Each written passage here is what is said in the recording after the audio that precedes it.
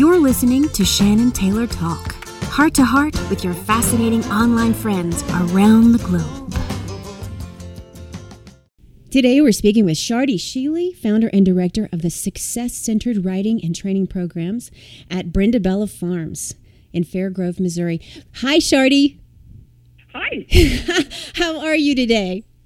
Just wonderful, thank you. It's such beautiful weather. We've been very fortunate here. What's going on at the farm? Tell me a little bit about. Tell me a little bit about the program and what all the good things that are happening out there.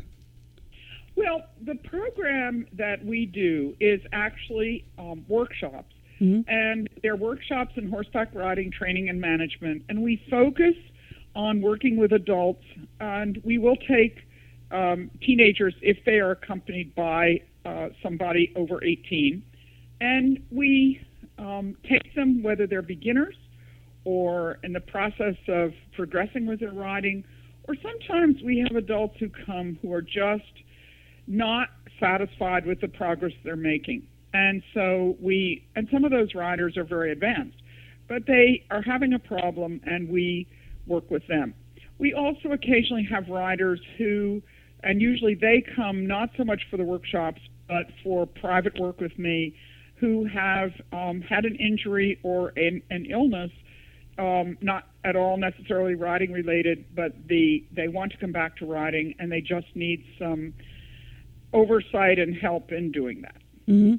Now, you specialize in working with adults and helping them overcome fears, right? And yes, I do. In fact, just this past weekend, I did an afternoon lecture at the invitation of a group on overcoming fear in riders, or rider fear, as I put it. Mm-hmm. And fear is such a basic emotion for all of us. Oh, yeah. And so it's something that every one of us as human beings deals with, and riders, of course, do also. And the problem for riders who are fearful is that because the horse is a timid animal, they pick up on the fear of the rider, and they often then become fearful themselves. Right. So my idea is to work with the riders and helping them with strategies that reduce their concerns, and that's what I do. Now, when you first have a client and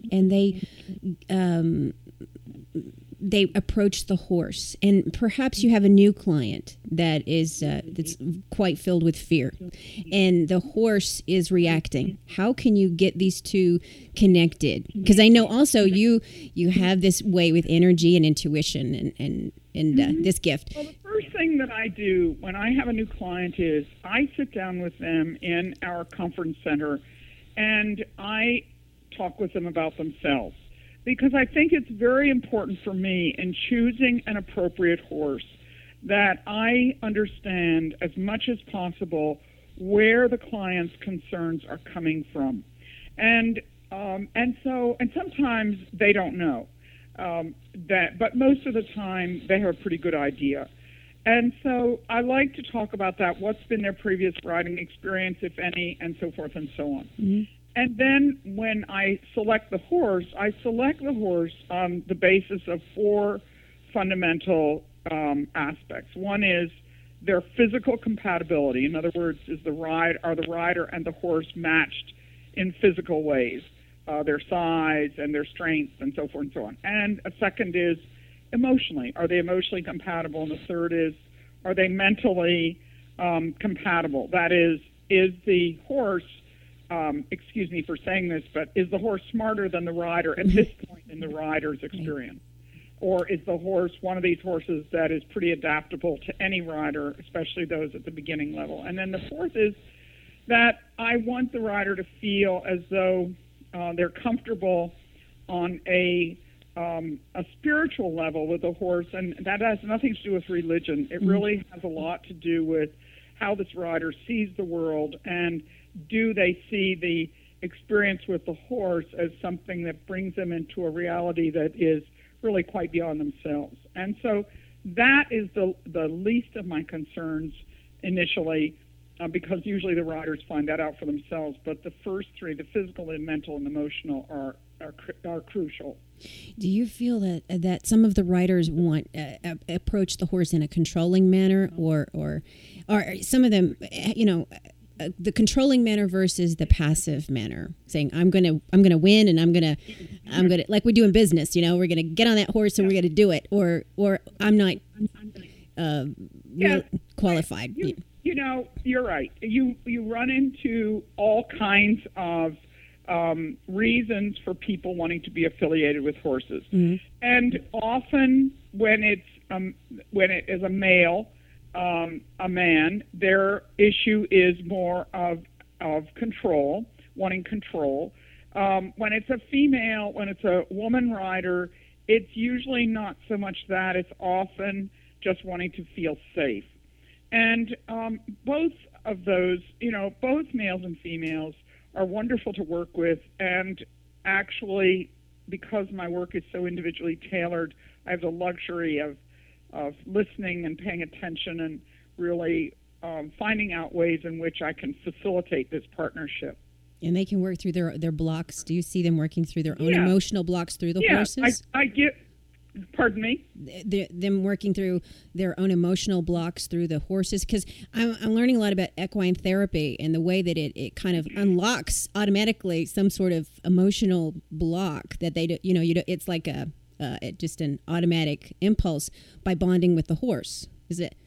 Well, that's quite true. Actually, the riding is the most intimate of all of the sports activities, and it's also the most complex because you're really dealing with two personalities who have substantial intellect, both of them, including the horse, and they have needs and so forth. So it is a very complex kind of partnership, and often the horse does unmask us. So that if you have a rider who has been hiding a lot, sometimes because they're on certain drugs that give them an appearance of being very happy-go-lucky and so forth, but in fact the rider is perhaps seething with anger or very sad, the horse, because of the horse's enormous sensitivity, they will pick up on that. And that is something then that the rider often has to confront, deal with in themselves. Mm-hmm. That can be very healing. It can be very disconcerting also to a rider to think that a horse figured them out. But it also can be very healing. Because they have pretended for so long, they've kind of convinced themselves that they don't have a problem. Yeah. I think it's very interesting that you said unmasked. The horse unmasks us. I think you're right. That is so beautiful because it's they're even using horses in prison therapy to get these really harsh, hardened guys to bond with this highly sensitive, emotional animal, and this animal is the teacher. Right, and that is certainly a critical philosophy that has gone through the ages among horse people, and you see it often in the titles of their books. Podhajski's book, My Horses, My Teachers. I mean, there have been so many allusions to that over the millennia, and certainly any horse person of any experience understands that too. We've all met our match. Mm-hmm. Now, how did you get involved with the horse? Has this always been a passion for you? Because you have a health background, but your horses seem to be your passion. That's interesting you asked that question, and actually I can tell you that I really felt as though I was born to work with animals. However, I also came from an urban family, and my mother was from New York City, and for her I was kind of an odd duck. They did indulge me by letting me have a lot of animals, and I at one point did ride, but as a teenager. But my mother turned that off because she didn't like the people she felt the people in the stable were dirty, which actually turned out to be a great lesson for me as an adult riding instructor, because what I realized was that if you're going to hope to market to people who are in a more urban setting, you've got to always appear as though you're, suitably dressed and able to not turn them off. But then because of the times that I lived in, my desire to move on and work with animals was terminated by my parents. And I went into nursing, which turned out to be a marvelous choice. And so I got my degree in nursing as a registered nurse, and then I got my doctorate in health communications. But in the meantime, I had started riding again as an adult because I found that was an activity I could pursue and have children with the children. And so I did that. And this was in the days before daycare. And so I did that, and it has turned out to be really quite an amazing career, but it wasn't one that I had planned on. This is fascinating. This is fascinating because first of all, I can relate by being suppressed, your own desires as a child being kind of suppressed and rerouted because of your parents, right. Or your right. Especially your mother. Being a woman, yeah. you want your mother's approval in that. Like, what am I doing right, and am I looking right, and so forth. And so it's very difficult to kind of go against that, and you kind of compromise. Right. And until you realize that you've compromised too much, and you kind of lost yourself.